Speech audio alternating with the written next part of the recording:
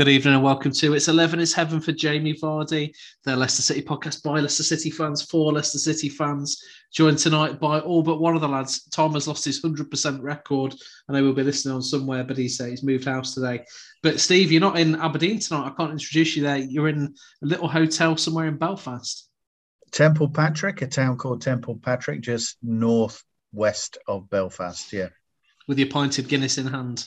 With my pint of Guinness in hand, of course, you've got to do that, haven't you? Yeah, it could get worse as the night wears on then. Aidan, also in Belfast, it's good to have you back. It's been a few weeks. Where have you been hiding? Been a few weeks. A lot of commitments in my life, but I've made space for the most important thing this evening. So it's good to be back with you. In times of trouble, we need you to come and steer us through. That's where we're at, isn't it? And indeed, I think that we've been heading towards those times of trouble. Baz, a happy Baz, got over Saturday's victory at Old Trafford yet for the mighty Villa? Still basking in it. Thankfully, it was wonderful. Good performance, start to finish. Can't be proud of. You love Hawes now, don't you? That's the best performance ever, and that's not really that hard to compare, to be honest. Yeah. So yeah, he nearly went from hero to zero in the last minute, though. Well, that's what I mean. He's like, I don't know what's wrong with him. He does that solid, scores a goal, and then prances about like a ballet dancer. Just play football, man. He's good at it at times. Yeah, we'll move on. We don't want to talk about Villa too much, but well done. Aaron, back from Bristol City. The Big Nige revolution continues. 1-1 draw at the weekend against Fulham. Good result that, wasn't it?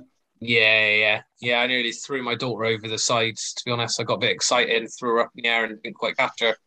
Yeah, Nige would have drop kicked her back into the stand. Well, to be fair, I was touching distance from him. I was that close. So I hadn't told my missus yet that Arabella nearly flew over the side. So I didn't think she'd like to come again. So she ain't going to listen to this, is she? Absolutely not, no. Thanks for that. A ringing endorsement of the show as we start. And we're joined again by Dominic Wells as well, our statman from a few weeks ago. We need you back, Dominic. We need you to tell us where it's all going wrong for Leicester at the moment. How are you? I'm good, thank you. I wish I had the answers. I'll try and provide some reasoning, but yeah, I don't know what's going on. It's difficult. It is difficult. Steve, you are the most optimistic of us usually at all times. How are you feeling about things at the minute? Are you still calm? I think it's difficult. Thanks for that. There's been a few games since the last time that we did a show. Unfortunately, we didn't do one last week, but I think we'll start with the previous game against Burnley. Where do we start with that? I think we should start with it at the back, Aidan. What did you think to Leicester's defending on Saturday? I feel we're shaky at the back. I think it's a reflection of the lack of confidence in the team at the moment. And I guess you have to remember Vestergaard coming into the team. But he's just across that back four. Ricardo Pereira looked shaky and not himself. We've spoken before about maybe the absence of the cool head of Johnny Evans and how that brings other people out, how that improves the game of Soyuncu, for example.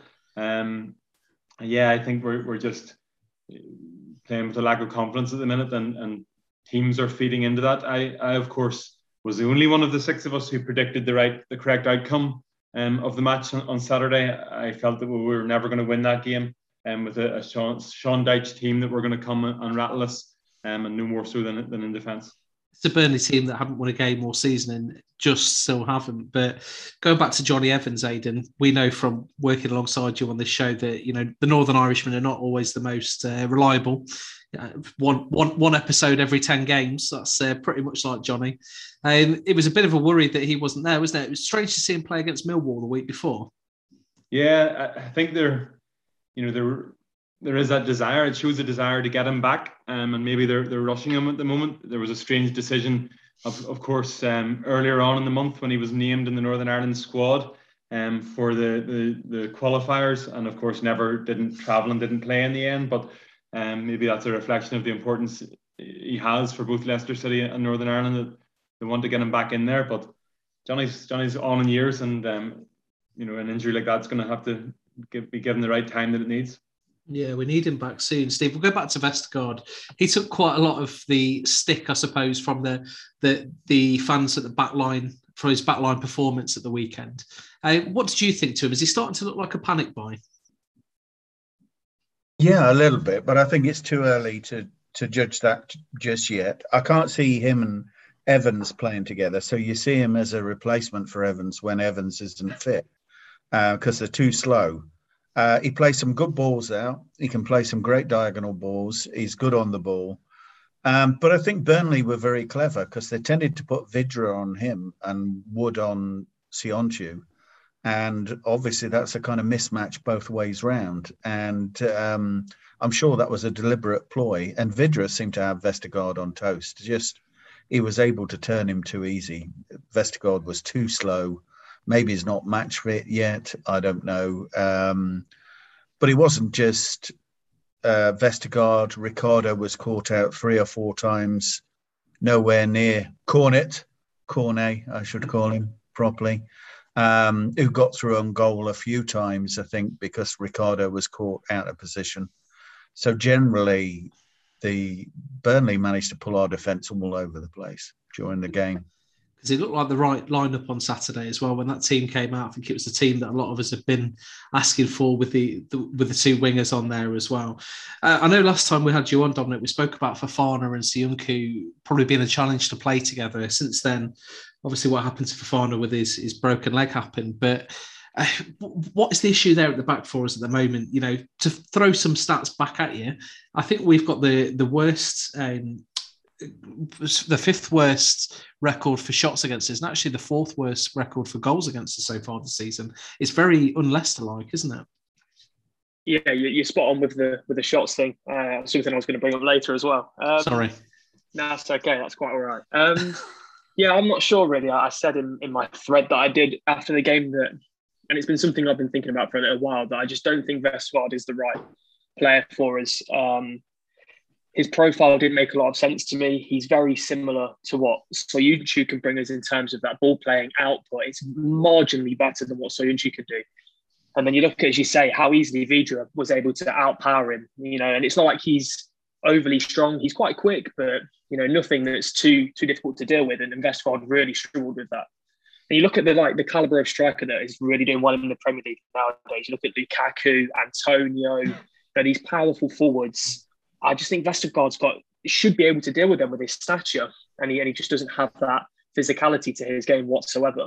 And then you partner that with a lack of pace. So even if he's losing the physical battle, he's losing the pace battle as well. It's difficult to see what he can bring on it from a defensive point, really, because his positioning wasn't good. He got caught out over the top by simple passes from Burnley in the first half. So I envision that we'll switch to a back 3 to try and solve it, maybe. But with a lack of centre-backs at the moment, it's difficult to fill those gaps. But I think he's used to playing in a back 3 with Denmark, and I'm hoping that maybe that will be the way to solve that conundrum at the back, because at the moment, something's really not working. And it is missing Johnny Evans. That's the crucial component of all of this, I think. But yeah, Vestergaard is... We're seeing all of his weaknesses at the moment and not a lot of his positives, and that's a shame, really.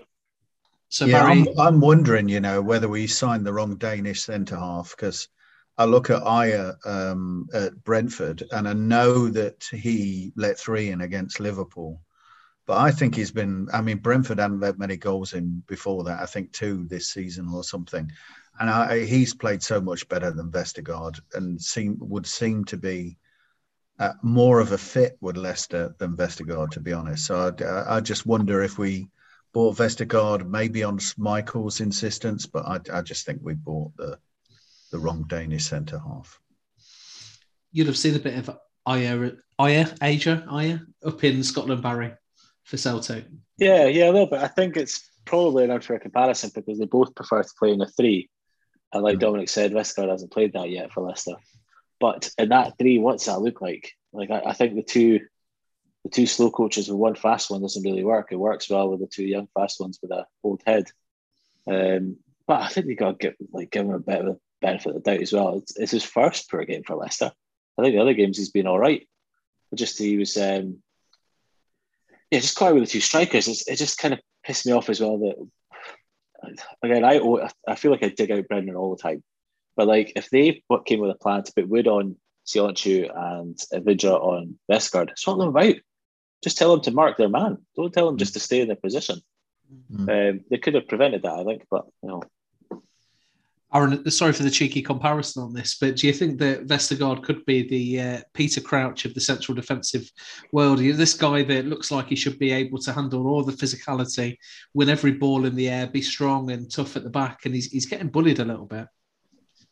I think, like what Barry just said, from what I've seen, he's not looked bad though, has he? Everyone's entitled to kind of an off day. They can't be amazing every game. What did you pay for him? It wasn't mental money, was it? About 15 million, I think, something like that. If he was going to play amazing every game, you'd be paying a lot more than that, wouldn't you? Southampton probably let him go that cheap. So, like 80 million. Yeah, exactly. Right, yeah. just checking. Because he's class, isn't he? Yeah. Mark, you used to work in pre-Mark. You should understand this. We would have been better even with Tarkowski. Trying to say. Yeah, I still see Tarkowski being the one, though, at the end of the season that we'll go after on that free transfer. I wonder I know that wages might have been an issue, but West Ham getting Zuma, I can't believe that no one else was really knocking around. I know that he wanted 125 grand a week or something, but 30 mil for what he's going to contribute to that team. Barry? Is he not a fan? I'm not convinced. I'm not convinced, to be honest. I think he's like the Chelsea Titus Bramble. Yeah, I'm not really a fan of him. I think he's got mega mistakes with him. Like he's Luke Golden in a very, very good side, and he's going to get tested at West Ham. Saying that, they look pretty good. Listen, let's go back to the game on Saturday. I think we had a really early chance, didn't we, Steve, with Jamie Vardy on the end of a Tielemans cross. How does he miss that? It's very un-Vardy-like. I can only imagine that he didn't have a clear view of it because he was getting the space in between two defenders. Brilliant cross from Tielemans, who had a great game, by the way, especially in the first half.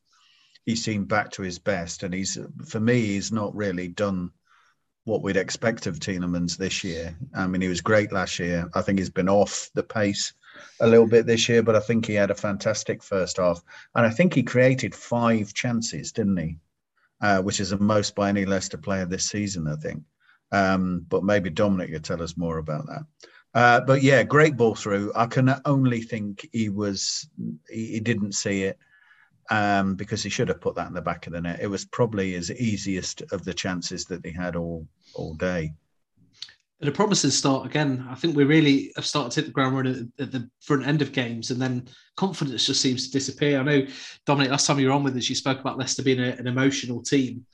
We give them a corner and Jamie Vardy goes and flicks it into his own net. I guess at that stage we're fearing the worst. Yeah, that definitely hit the confidence a bit, didn't it? And I think that's part and parcel of maybe being a young side, that these events in games seem to impact us more than maybe it does other teams.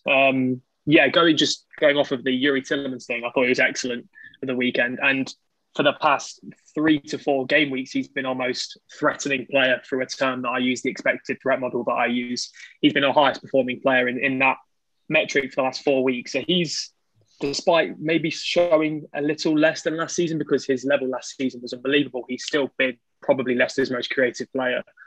But yeah, going behind, it seems to be, I've noted this for many weeks this season, that we start really hot and we play really well, and we're playing some really exciting football against Burnley in the opening 10, 15 minutes. And we created a couple of chances. I remember Tielemans blazed one over the bar from the edge of the box, and Barnes had a good chance inside the box. And then obviously you mentioned that Vardy effort. And it feels like when that goal doesn't come and we concede, it just knocks it all out of us. And then we reverted to what's been our football this season for the remainder of that half almost, which is just kind of sluggish possession across the back line, hoping for something to form in the middle of the park. And unfortunately, that's not going to win you many games in the Premier League. And it seems to be something that we revert to quite often. We stop taking risks and stop trying to create stuff. And it's quite a difficult watch at the moment. I won't lie. Barry, what did you think as a neutral to the way Leicester started the game? I know you're watching all of our games intently from your perfectly legal streams. Yeah, I've been asked to say. Yeah. Yep. What did you think of the way Leicester started the game? Yes, you're right. Yeah, I thought they were good. I thought they did all right, actually. Yeah, like Steve said, couldn't believe Vardy missed that chance. Yuri was back, by far back to his best so far this season. And I thought the midfield three worked quite well. And it was just as the game went on, it was kind of like the lack of concentration. It was almost no one of the three wanted to just stick back. and it was like a flat line, which maybe needed to revert to like a triangle to prevent some of the attacks in the middle. Yeah. Aaron, the goal against us was a bit of a freak, wasn't it? The flick at the near post from Vardy. I didn't quite get off the ground. Great finish at the front post for a poacher, wasn't it? I think I commented that he got a perfect hat-trick, didn't he? His imperfect hat-trick. That's the name of the show tonight, guys. A great name. Yeah. That's just unfortunate, to be fair. He's at the front post. He's trying to do a job, isn't he? He just didn't quite get it right. Do you think, Aidan, you've been down the King Power enough over recent years to know that when things are going well and we go behind, there's a good response from the fans, isn't there? People, will get off the seats, they'll be clapping, they'll be cheering the guys on. Yeah. There seemed to be deadly silence in there on Saturday when that goal went in. Yeah, and I guess that reflects, I think that's the mood, the mood around the place is one of a bit of dread and a bit of, I think folks will have been expecting that. Again, I know you guys all went for a Foxes win and some with quite a big margin, but there's something's not right, as we were saying in our wee group chat. Something's not quite right at the minute. It's not flowing, and I guess as in football, if you don't have the confidence, you won't try things. You'll maybe wait for things to happen.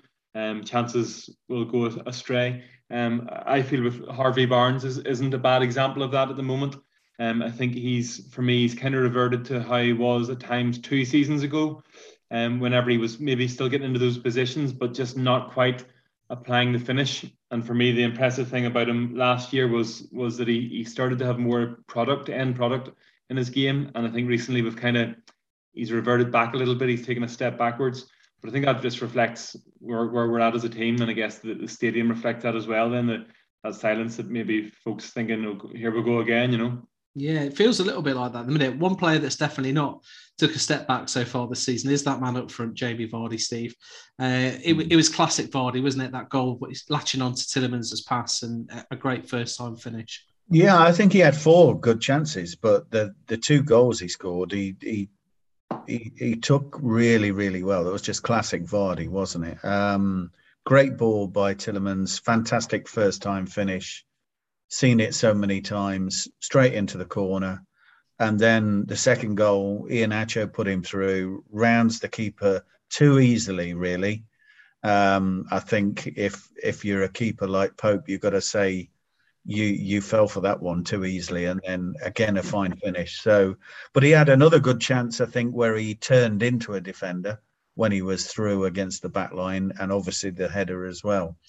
Classic Jamie Vardy, I think. Yeah, it's great to see him back and top of the goal scoring charts, equal top anyway, in the Premier League. Who said his day was gone? I think our issue is defence. Yeah. I really do. And I think that's why there's fear there. And that's why we haven't been as adventurous this year until Saturday, really, because we're worried that we're going to concede goals too easy. It's not a good platform, is it? No. It's not. And I think it's difficult to play when you know you're going to concede at least 1 goal every game and probably 2. It's a huge uphill battle. And I think that's why we've been quite reserved. And let's be honest, we had far more attempts than Burnley, despite our poor defence. But when you're conceding 2 goals like that, it's hard work to try and win the game. We could have lost it. They were a little bit unlucky that Chris Wood's final effort was just marginally offside. Yeah, absolutely.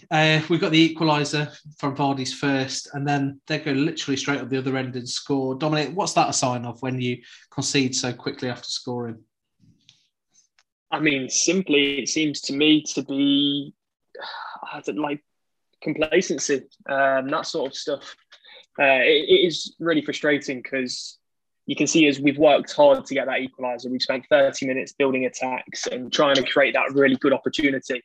And we finally do that. And then within moments, we concede a chance, which isn't of equal volume. That's a difficult chance that Cornet took away. But we shouldn't be conceding a chance like that. The attack started from a very simple ball over the top with Vidra versus Vestergaard, and he was able to hold him up and then do a pretty simple body feint to open the space at which Vestergaard fell for, and then the ball was in the box. And you try and stop attacks at source, and there was a plenty of opportunity to stop that ball before it got to the back post for Cornet, who then, it's a fantastic finish. You can't take anything away from him there. It's a fantastic goal.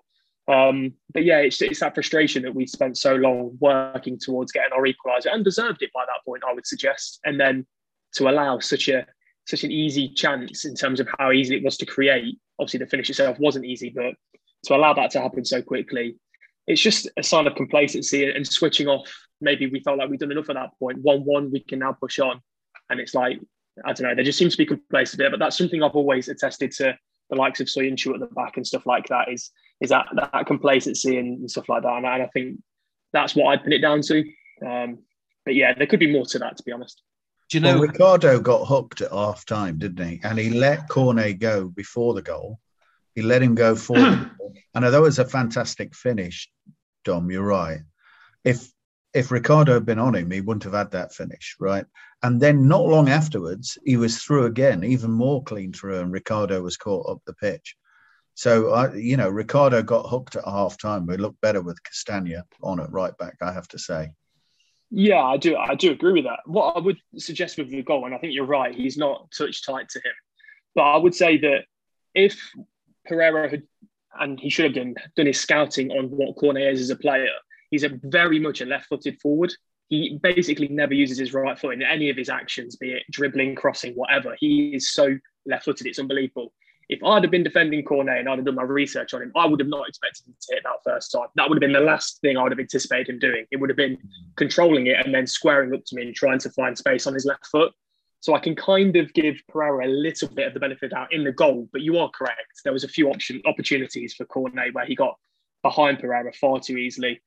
And it's actually because as much as we played in a 4-3-3, our actual average positions, we played like in a 3-5-2. I mean, Pereira and Bertrand, their average position was in the opposition half, and indeed he was basically alongside the two centre-backs. So as much as we played a 4-3-3 on the team sheet, it played out like a 3-5-2. And that gave their wingers just far too much space in behind. Yeah. An interesting point, isn't it, around Cornet? I think he had a real solid game. Was that his full debut? I know he went off injured around half-time. Barry, what did you think to him? He looks like another potential star in the making. I think it's Burnley's first players from overseas that they've signed directly from overseas since 2016 with Stephen Defoe. That's quite a long time not to sign an overseas player, isn't it? Very much like Martin O'Neill, that. Yeah, he looked okay. I think going back to what Dominic was saying, I think that the more concern is Ricardo did it so many times, he must have been told to do it.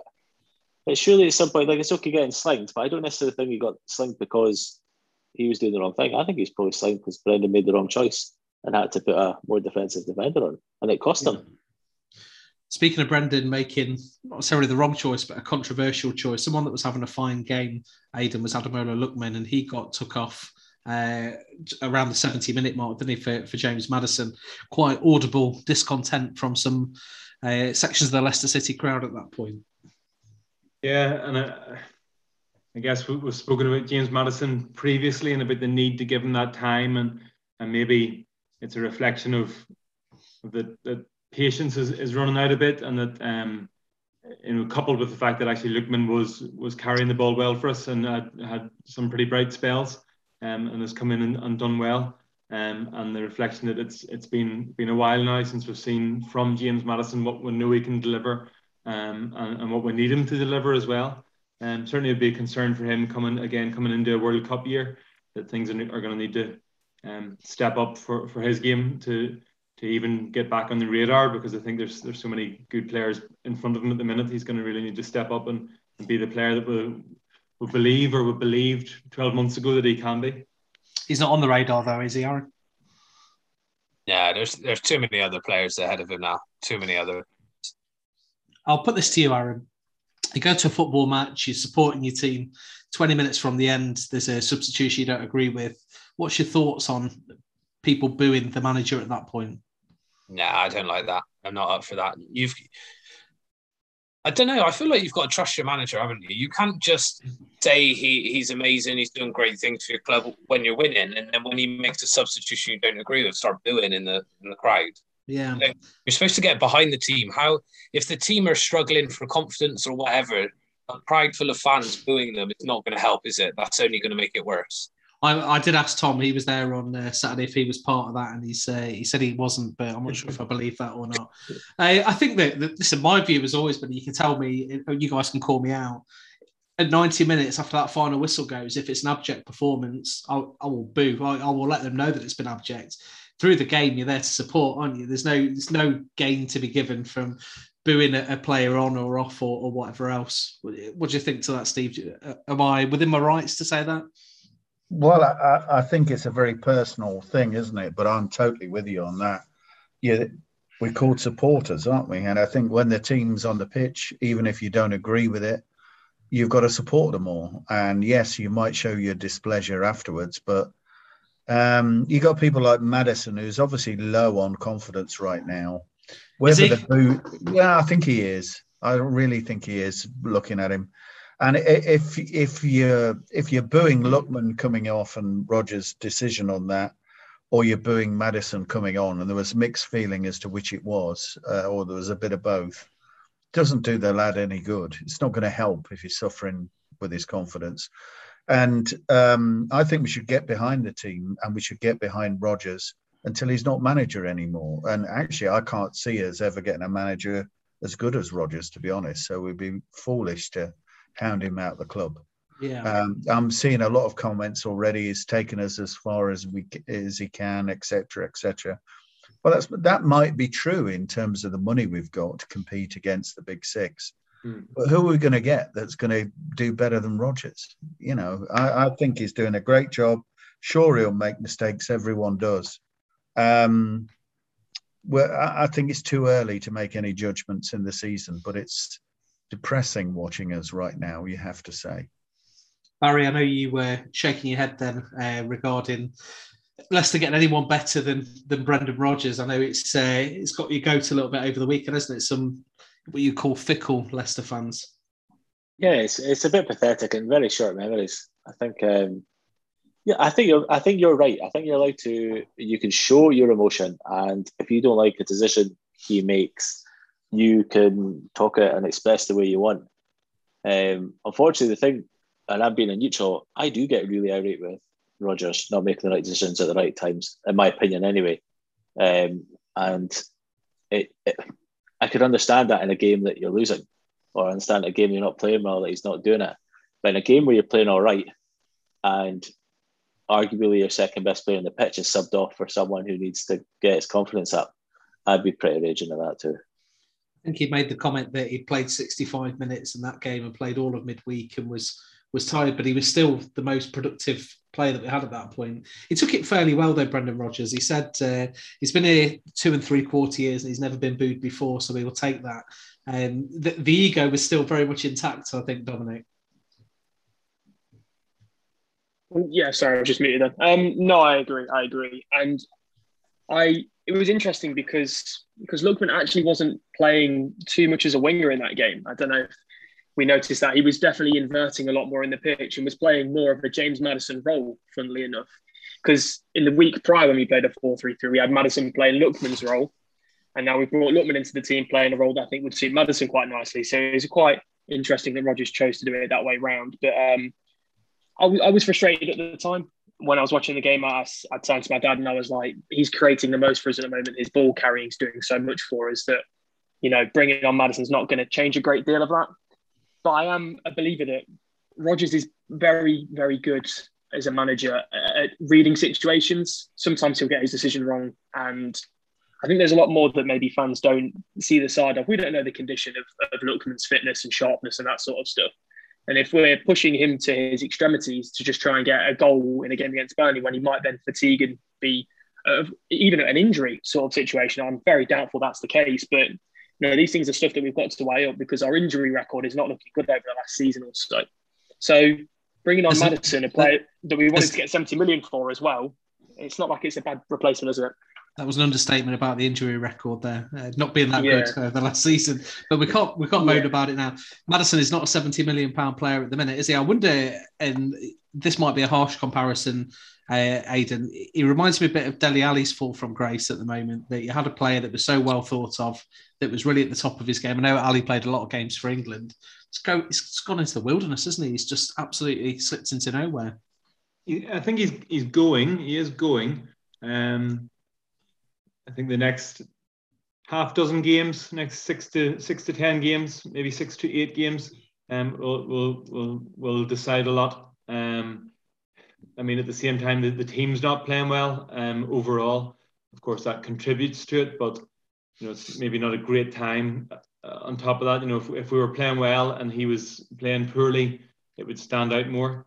But yeah, it's going in the wrong direction. We want to be hopeful, but it's taking the wrong path at the moment for him. I wonder will he get a look in against Legia Warsaw on Thursday potentially? Well, we'll discuss that as we go through. I know you've done a bit of research into the Polish league this week, so that'll be an interesting report to hear. Aaron, sorry. Final point on Brendan Rodgers and where he's at the moment. If we had to score his performance out of 10 so far after these opening 6 games, how would you score him? How's he doing? That's tough, because I think Dominic just said, like, there's obviously a lot that goes on behind the scenes that football fans just never know. Whether that is different stats on players' kind of fatigue levels and their fitness. You're looking at Vestergaard if you had a fit back line, Vestergaard probably wouldn't have played anywhere near the amount of minutes that he has. So you're bringing a new player into the club and just chucking him in. You've got players who kind of didn't really get a decent chance to hit any form at the back end of last season, coming back from injury. You're trying to get other new blood into the squad as well. I don't know. I think it is a little bit tough. And then as Leicester fans, you're looking at kind of where you want to be from the last 2 seasons, but the team kind of, or whatever, spent so much money, that gap just opened up. I think it's hard to really judge where you sit at the moment in that kind of pyramid of the Premier League. Got some proper splinters there, I think, Karen, sitting on that fence. You know what it is? As a Bristol City fan, you're scared to criticise a manager because you know what happens if you criticise Big Nige. Yeah, I'm going to get my face smashed in, aren't I? Going to find my house and do me in. Yeah. I'm going to give the final words on the Burnley game over to you, Dominic. Again, is there any analysis there that we've missed that you'd like to bring to our attention as to why we only got the point? No, not necessarily, I wouldn't say. There's something I did note that I think is a drawback of the 4-3-3 we play, is that we don't have very many late runners into the box when we go to try and create from crosses. And because we're playing Samare as the most attack-minded of the 3, or at least he plays the highest up, which I've got a lot of problems with just as a caveat already, because he's played the majority of his career as a deep midfielder and is best receiving the ball from his defence, pivoting when he receives the ball and playing vertically up the pitch. So quite why Brendan's trying to make him an attacking midfielder, I don't understand that. But just as an overall point, that a midfield 3 of Tielemans and Didi and Samare, none of them are going to arrive late into the box to get on the end of a cross. Tielemans is the closest to doing that in terms of how he plays as a profile, and he had quite a few shots from the top of the box in the game. I think I counted 3 or so. But it was that lack of just an extra runner from midfield that I think could have unlocked us a goal or 2 extra, because there was space. Because Burnley are very good at kind of defending their 6-yard box and a little bit outside of that, which means that Vardy and the winger coming from the opposite side are covered quite nicely by their defence. Had we brought an extra attacking midfielder to kind of arrive in the box late, could we have unlocked another chance or 2? I think we could have done. And that could have been the difference in the game for me. But it's difficult to say that, because when I saw the team, that's the team I wanted to play, that 4-3-3. So it's all in hindsight, isn't it, at the end of the day? But yeah, I'm hopeful Brendan's seeing some stuff there that we can work on ahead of the next few games. Yeah, I think we all felt like that, Steve, didn't we? That was the lineup that we wanted at that stage. Yeah, I think so. I was very happy with the lineup. If we had 3 centre-backs, I would probably go with the 3 centre-backs and Vardy and Iheanacho up front and not Barnes, especially on his current form. I mean, Barnes, when he's unplayable, you've got to play him. But he doesn't fit into that, whether it's a 5-3-2 or whether it's a 3-5-2. He doesn't fit into that. In fact, wingers don't fit into that structure, which we played at the end of the last season. And Vardy and Iheanacho look so good together, even when Vardy was off form. So that's something to bear in mind. It's another option. But we haven't got enough central defenders to play that probably until JJ or Evans is back or whatever. Barry, I had a message from one of our listeners this week asking to educate you in how to say Iheanacho, not Iniacho, as I believe you do. So I just thought we'd take the opportunity while I was reminded there. Any thoughts? I do say Iniacho, to be fair. No, yeah, you do. Yeah, Iniacho. Yeah. Say it properly. Iheanacho. Iheanacho. I used to do it as well, Barry.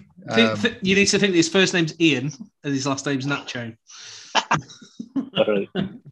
Barry, while we're over to you, as last episode's loser, you are the man to do last man standing this week for us. And it's been sitting there for a little while, hasn't it? So I bet you're busting to get that out. Yeah, well, basically what the topic is I was thinking of just how many goals Vardy scores. And I was curious to know how many players for Leicester have scored 10 or more goals in the Premier League. So that is what this week's last man standing is. So do you want a bit of time to think, or am I just going to fire into it? Just get on with it. All right. First, guest always goes first. So up to you, Dominic. Is it aside from Vardy, yeah? No, you can include him. All right, I'll just get that one out of the way then. We'll go Vardy first. We'll leave the niche ones for later on. Okay, right, Aidan, you're next. Emil Heskey. Yeah, Emil Heskey, 33 goals. Vardy had 124 altogether. Wow. Let's go for... I was going to go Steve, but he's away. He's gone for a poo. Right, Mark, you go next. I'll go with Riyad Mahrez. Riyad Mahrez is... second on the list, 39 goals. Right, Aaron, go. I'm struggling already, I think. Ajoa? Ajoa's got 18. Yeah. On Aidan, go. Let Aidan sing the song first. We need an Aidan song in this. Go on, Aidan. Oh, his name is Leonardo. Oh, he's number 23. Oh, he cost him fortune. But if he scores, well, that's all right with me.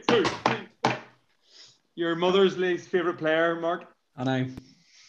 Sorry about that. Carry on. Right, that's all right, Steve. Your turn. Well, I was emptying my Guinness, so please repeat the question. So it's players who played for Leicester who scored over 10 goals in the Premier League. Over 10 so in the Premier League. We've had Jamie Vardy, Riyad Mahrez, Emil Heskey, and Leonardo Ajoa. Ian Marshall. Correct, 18 goals. Back to Dominic. I'll go for another. I'm surely right. Okazaki. Okazaki, 14. Yeah. Aidan. Did Neil Lennon make the 10-goal mark? No, you're right. How many did he score? What did he get, about 3? I don't even have him on my list. I think that means there's no last man standing for the next 10 weeks while we wait for Aidan to make a reappearance onto the show. Right, Mark, it's you. Tony Cottee. Yeah, 27 goals. Oh, I was going to go. Big Wes? No, unfortunately, mate. Nope, not there. Steve? Has anyone gone for Harvey Barnes here? No, not yet. Harvey Barnes, 16 goals. Sure. Back to Dominic. I'm hopeful. Muzzy, is it? Sure. Muzzy, is it? Yeah, 33.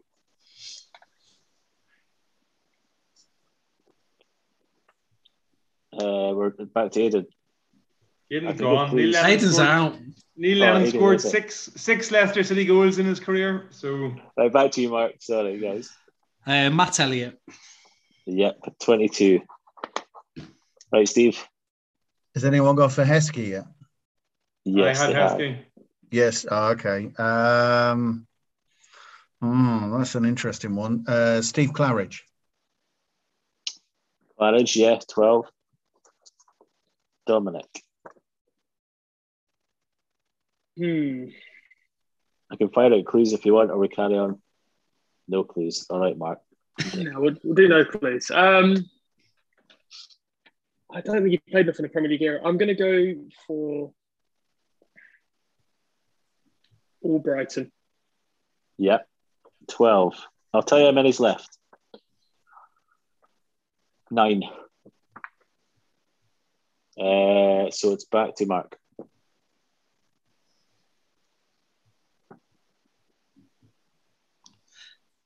Paul, no. Les Ferdinand. Oh, you bastard. I was going to go for him. 12. Yeah. Steve. He's just taken that one right off my lips. Steady.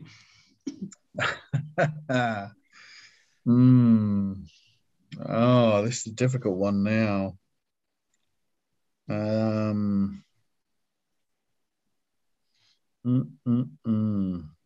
Steve Guppy. No, he got 9. Oh. Unfortunate. Right, back to Dominic. Dominic and Mark, here we go. I'm not feeling too confident now, Mark, so you're okay. I've got 2 in mind, but I'm not sure for either of them. I'll go Wes Morgan because he played more. I'm hopeful from the corner. Someone said Morgan. Yeah, Aaron's already said Morgan. Yeah. He got 8. Okay.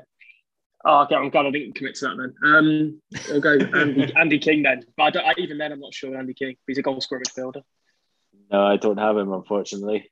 Oh, shame. Marky boy, do you want to keep going? Paul Dickoff.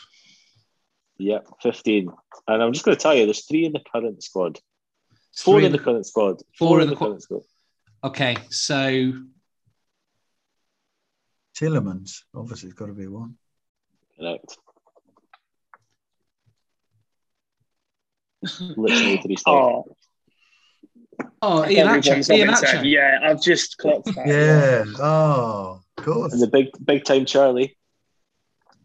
James Madison. Madison. Yeah. And then How many more you got left now? Everyone's favourite guy to hate. Jose. Perez. And now we've got 3. One absolute legend. One Steve Walsh. Steve Walsh? No, he's not there. One legend. Joke of a legend. Joachim. Nope. One that has currently left recently. Fuchs. No, it's a colour. Grey. Greenish. Gray. Yeah.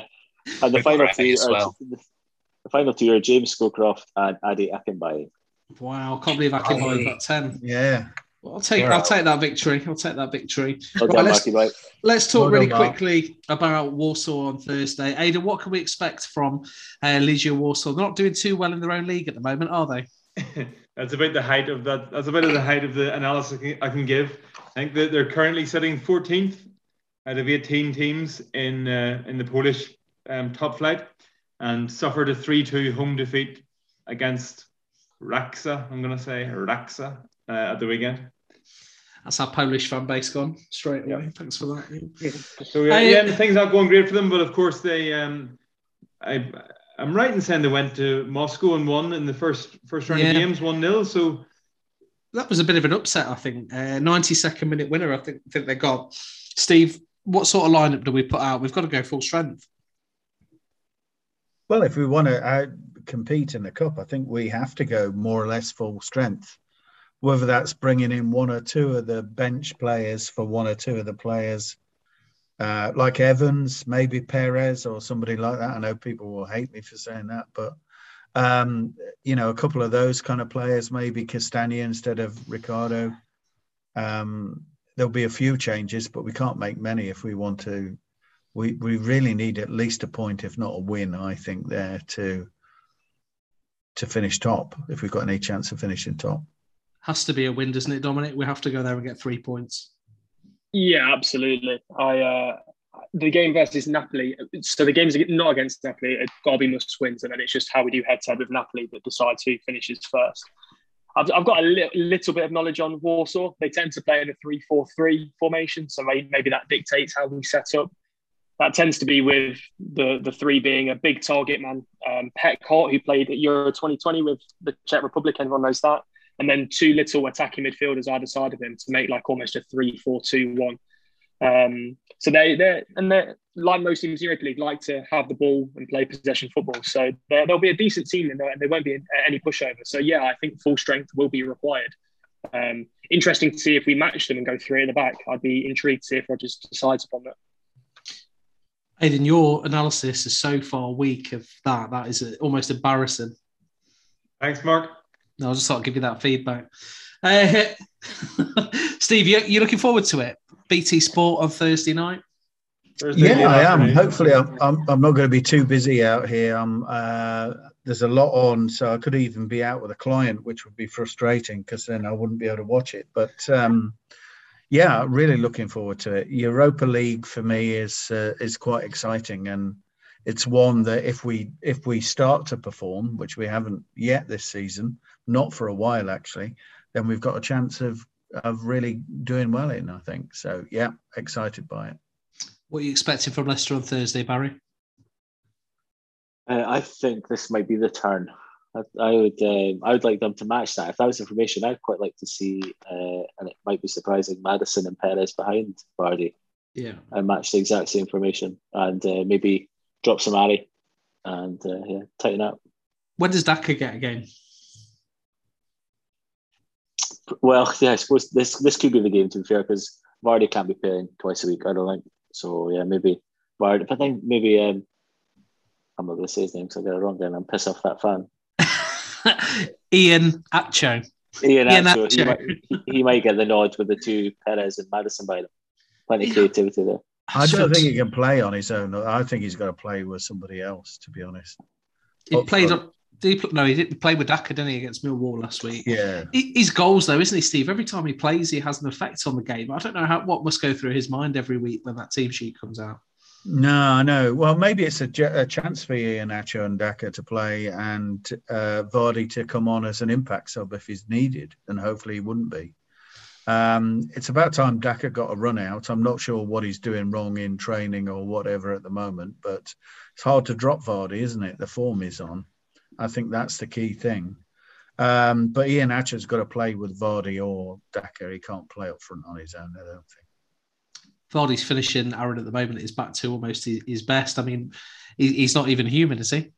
No, it's unbelievable. And I think if you're looking for a shining light at the moment, it is Vardy. Like you said, he's joint top goal scorer in the league, and you're not playing well. But suddenly you start getting some of your creative players playing better. How many goals is he going to pick up then with these little half chances, these great little finishes on either foot? Yeah, I think kind of what everyone said, you'd almost not want to play him, I think, Thursday. And I don't think it's necessarily Daka's doing anything wrong. It's just, well, you're not going to drop Vardy, are you, if he's just going to keep finishing the way he's finishing? Yeah, we need to keep him fit for sure.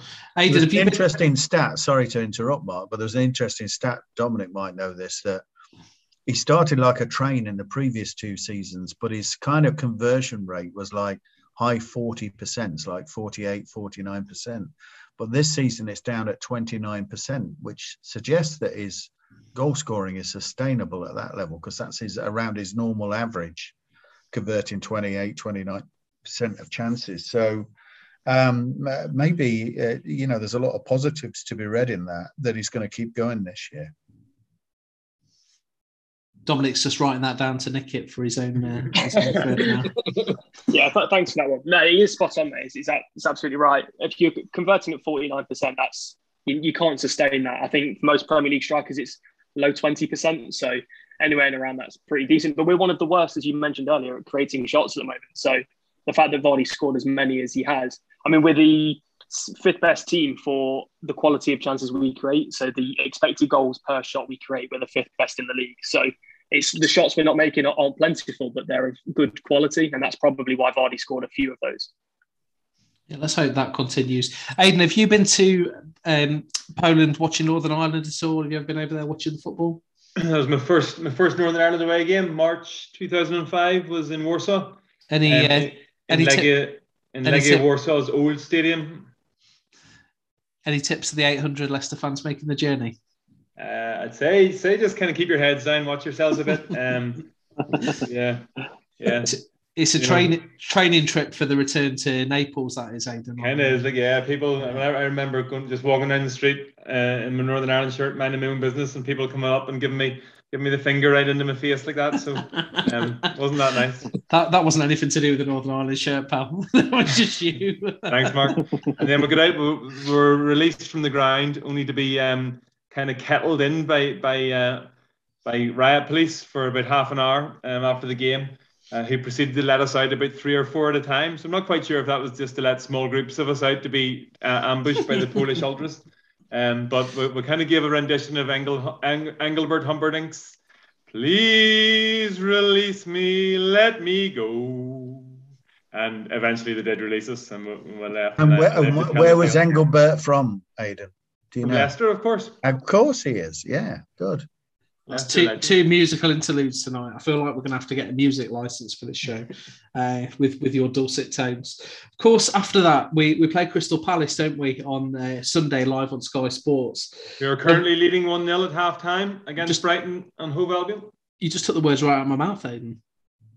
Wilfred Zaha penalty in the 47th minute, second minute of the time added on. It's not going to be an easy trip, that. Our head-to-head against Palace, I think we've won 29, lost 27 over the years. I know that doesn't create a great deal, but it's not an easy place to go, Steve, is it, over to Selhurst Park? No, we've had 1 or 2 classy moments, haven't we? I remember Mahrez helping us win there, and when we won the league, but we've had plenty of defeats as well, and abject performances at Selhurst Park. So very much mixed view of our runs there. And the fact that Vieira's got them playing a little bit and we're off form doesn't augur well, does it? We've got to hope that we get a pick-up from our game in Europe on Thursday, and that transfers through to Palace, because we'll need to be at our best to get a result there. And actually we need a win, because even if we draw, which wouldn't be a bad result, we're kind of stumbling down around the bottom reaches of the division still, aren't we? Well, we could be 4th from bottom by the time we kick off on Sunday. That's without even kicking a ball. That's a stark thing to say, Barry, isn't it? That Leicester City could be 4th from bottom of the Premier League this season after 7 games. What are you smiling at? What are you smiling at? Just your beautiful haircut. I think it's dangerous, and it's hard to get out of that sometimes. Obviously Villa battled through that a couple of seasons ago, and it's just a mentality, and I don't know. Like some of the boys need to start showing up, and from what I've seen out the corner of my eye tonight, Crystal Palace have looked cracking. They've been all over Brighton. Brighton could have went top tonight if they won. Are you not concentrating on this show?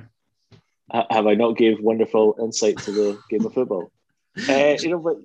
But you look like you're enjoying this even more when we struggle, by the way. Yeah, that's absolutely not. I think I don't know. Someone needs to get a slap in the face. Someone needs to change. I don't know what it is. I don't know if they just think it's going to happen or they're just expecting it to happen. It's almost like they're not working for it. They're not trying for it. They need to change something. I wish I could tell you what that is. Certainly, decision making needs to be done sooner in games. And I don't know if Brendan needs to do some big gamble changes just to try something that's a bit more creative. Aaron, you're skilled in the art of leadership. He's smiling at me there. There's a mentality, isn't there? The longer it takes to win, it can become that little bit harder over time. It's almost like the monkey on your shoulder. Yeah, and I think you started off tonight talking about confidence of the team and maybe of a lot of the players being younger and how that affects the team a bit more. That is just going to be a burden that just keep going. That is where you need your pros, don't you, to step up, and almost where Barry then was saying about Brendan maybe slapping a couple of people about. Maybe it's the senior pros that need to start kind of getting in people's ears and dragging people along a little bit and up in the ante on the performances that need to be turned out. I don't think they're not in trouble though. Like, they just need to turn it around. They just need to get that win, whether it's that they play out of this world or they just get a back-to-back couple of 1-0 wins or something, and suddenly you'll be flying again. Is that part of the problem, though, Dominic, for us, that those senior pros, we lost a lot all at once, didn't we, this summer with Fuchs and Morgan? Well, 2. But two real key members of the squad. I know Albrighton and Schmeichel and Vardy are still there, but have we lost some of that influence that was in and around the dressing room? Yeah, I definitely think that could be part of it. Absolutely. And as much as I said previously that Bertrand might be a replacement for Fuchs in that sort of leadership-esque role, it's not confirmed whether or not he subsidised that or not. So yeah, that definitely could be something that's troubling the squad at the moment. If there's any positives we can take, I think that we match up better against this current Palace side than we did versus the older Palace team under Hodgson.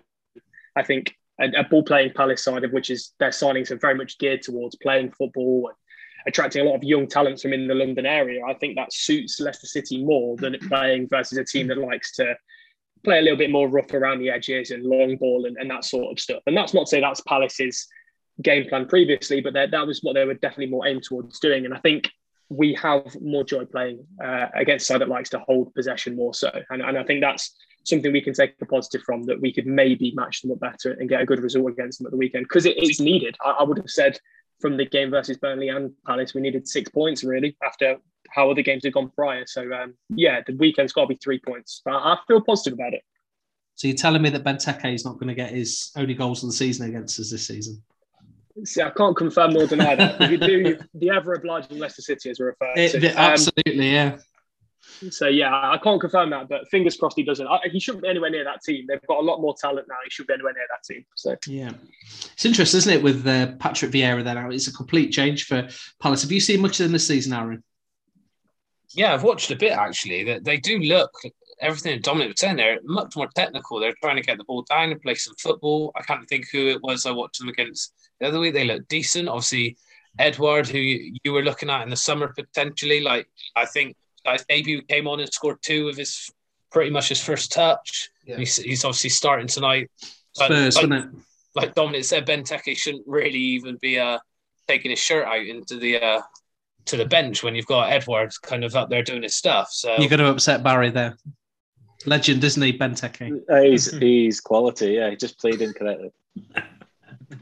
He's a poor man's Lukaku. He's much more handsome Lukaku. I don't think that counts for a lot of the Premier League at the minute. But you never know. Guys, I'll take your predictions for the game on Sunday, actually, Aidan. I'll start with you, Mr. Prediction League. In fact, before we start, do you want to give us a bit of a rundown of the league so far? Yeah, so the league so far, well, you could have given us a wee bit of warning, Mark, but I can get it for you. Just make it up. Just say that on top. I am after 5 games, after 6 games now, Aaron, Baz and Aidan all in first place with 6 points. Then Tom is 4th. Steve 5th, and yourself, Mark, bringing up the rear. The Red Lantern, as it would say in French, with 1 point. Lantern Rouge. Lantern Rouge. Oh yeah, Malcolm Field. I'm going to make a late comeback, mate. Don't worry about that. Just give us your prediction for Sunday. Oh dear, I'm sorry, but I see it a 2-1 victory for Crystal Palace. Go on, Aaron. 2-2. Goals. Barry. I think it'll be 1-1. I think Evans will start. Steve. I'm going the same as Barry, 1-1. And Dominic. I'm going to be positive and say 2-1 Leicester. And I'm going to be positive and say 1-0 Leicester. Oh, nil. Oh, clean sheet. Which means we're in for another rough afternoon if the prediction league's anything to go by. We've not got too much longer left this evening, but I just want to touch really quickly on the next 5 fixtures after this game, just to put the game into context, Steve, of Crystal Palace away. After that, the next 5 league fixtures are against Manchester United at home, Brentford away, Arsenal at home, Leeds away, and Chelsea at home. That's tough, isn't it? Very tough, yeah. Yeah, if you look at that, Manchester United and who was the penultimate game away? Leeds. They're probably the easiest games out of those, and they're not easy, are they? Brentford look really good, actually. I've been really impressed with Brentford. Yeah. And obviously Chelsea, Man City did a number on them, but other than that, they've looked really good. It's going to be a tough few games for us. How many points do you see us picking up? 6 if we're lucky, I think. Yeah, that's strange, isn't it, how the mentality changes? Because I put that to our Facebook group a little bit earlier, and the most optimistic really is about 8 points out of the 5 games. It's not great. That wouldn't be a great pickup, would it, compared to previous seasons? Aaron, realistically, as a neutral, well, for Man United at home, obviously you're not a massive neutral for that. But out of the 15 points we've got there, if we take anything above 8, that would be a huge success at the moment, given our current form. Yeah, I think so. When I've looked at that in the matchups, I think I've put you down for 4 points out of those 5 games. A win against Leeds and a draw against Arsenal. Okay. So you see defeats to Chelsea, United and Brentford. Yeah, I think, like Steve said, I like Brentford. I think it might show the 11-a-side Sunday league that I try and have a game of football at every Sunday. Talking about Brentford and saying they're almost a better Leeds. You need to play this crazy football, but if you get at them, you're going to bang in goals, where Brentford look like they're going to gun at you, but much more solid defensively. It's going to be a horrible place to go this season, Aidan, isn't it? Down to, it's not Griffin Park now, they're the new ground. Community Stadium, yeah, well, it really has been. Obviously, that's the first game of the Premier League season was Arsenal being defeated there, and then Liverpool had a tough time at the weekend. So yeah, they really get the atmosphere up and just go at teams, and be a tough place to go for us. Same question over to you, Dominic. After those 5 games, if we only pick up the 5 or 6 points that some of the guys were alluding to here, what's the mood going to be like in the camp at that stage? Yeah, it's a difficult one, isn't it? I think that's why this run we've had recently has been so important, because the points were going to be difficult to collect from these next 5 games. I think you've got to try and maybe look at these in isolation and say, look, if we only get the minimum of 5, we would have maybe taken that, given how difficult these fixtures are, and hope that we then outperform that. Because if we start getting to the mindset where we need to win these games and that negatively impacts us, it could kind of spiral out of control a little bit. So we need to be careful about our expectations from these games. I think Brentford are a really nice team, as everyone's been saying, and I love watching them, and they're very data-driven. That obviously is very close to my heart.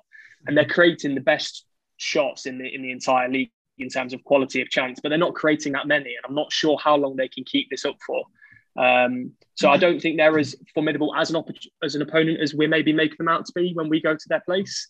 I still think we'll struggle, but I don't think they're going to be as good as they have been. I think that's going to have to slowly fizzle out a little bit. But looking across the other fixtures, apart from Arsenal, I don't see United at home, Chelsea at home and Leeds away. I don't see many points in those games, to be honest with you. It's a tough end to the show tonight.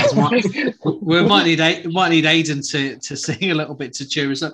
I think just one point on Brentford, Barry. We've played Brentford twice over the last 2 seasons, whereas not many other Premier League clubs have. We've played them in the FA Cup twice and beat them twice.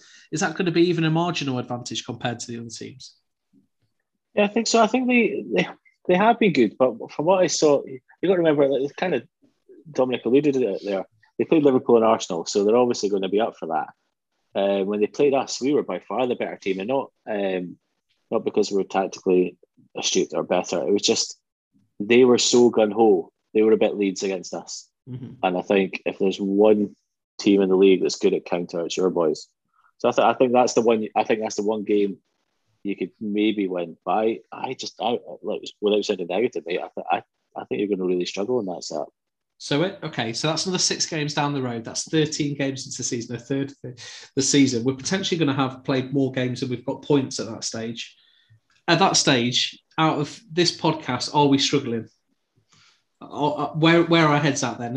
Are we then right to say, look, the manager's under a bit of pressure here, or we're in a, I don't say relegation battle, but we're definitely not in the place we want to be. Of course, if we're getting a point a game or less, of course, it's going to be very unsatisfactory after 13 games. You've got to say that, yeah. How can we be challenging for the top 6 even if that's our form, third of the way through the season? Did you beat Brentford, Barry? No, we drew. Yeah. What was really good about them is Mbuemo.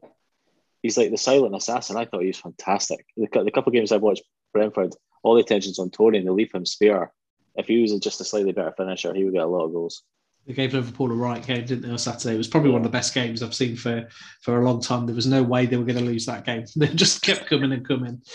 Oh, okay. I don't think we've got loads more to discuss tonight, lads. I don't know how we end it on a more high, because you've just painted that we're going to go down to the conference in the next 5 years. Aidan, cheer us up. What have you got to say? Remember, it's football. It's football. one or two good performances and it all changes around. Football's a game of confidence. Our confidence is low at the moment, but that doesn't mean it can't change. Let me give you an anecdote to leave you with. On Saturday, as you know, the club that's close to my heart, Crusaders, on Saturday before kick-off at the Oval, 3 teams in the Northern Ireland Premier League have gone full-time professional: Linfield, Glentoran and Larne. Crusaders, we felt that we're being left behind, and so our manager described our team on Saturday before kick-off as beans on toast, maybe scrambled egg on toast at best. We went to the Oval, went to Glentoran with their Iranian backer, their money pouring in from the Gulf oil states, and we put 3 goals past them in that second half. 3-0. We beat them, I beg your pardon, 1 in the first half, 2 in the second half. 3-0 victory. At the end, Stephen Baxter came out and said, my team started today like beans on toast. But that second half was steak and peppered sauce and onions and mushrooms. That's what I had to see tonight. Sitting down around at the end of the game, and he said, boys, a wee bit more of that, and we might even go for a bit of salmon. There you go. I had Crusaders for my dinner. So it can all change. You might be eating cornflakes this morning, Mark, but tomorrow morning it could be a champagne breakfast. Don't you worry. I hope not, because I'm working tomorrow, so I'd be in big trouble if that was the case. Yeah, it's more like a crisp sandwich, and it's not even Walker's. Do you feel a lot better after joining us tonight, Dominic? Because leaving on that analogy, put your stats to one side around everything else. We could be beans on toast. Hey, look, if I heard that before I went onto the pitch, that would give me some incentive, I think. So putting the stats to the side, that's got me geared up and ready for the next few games, I think. Yeah, that's a positive. I like that. It's a positive ending. We're beans on toast, remember, we could be steak, and I like that. Yeah, who doesn't want to be steak? Yeah, I think we should probably finish at some point soon. On that note, Dominic, thanks very much for joining us again. We needed you tonight just to tell us really where it had gone slightly wrong over the past couple of weeks for Leicester. Will you come and join us again at some point? Absolutely, yeah. Thank you for having me on again. I'm sorry I can't give any concrete answers as to what's going on, but try and give a bit of context to what's happening. And fingers crossed, we start coming out the other end of it pretty soon. I think I speak for all the lads when I say that they love the analytical side of the game and the stats. So thanks for coming on, and thank you very much for listening to It's 11, It's Heaven for Jamie Vardy. And we'll speak to you again next week.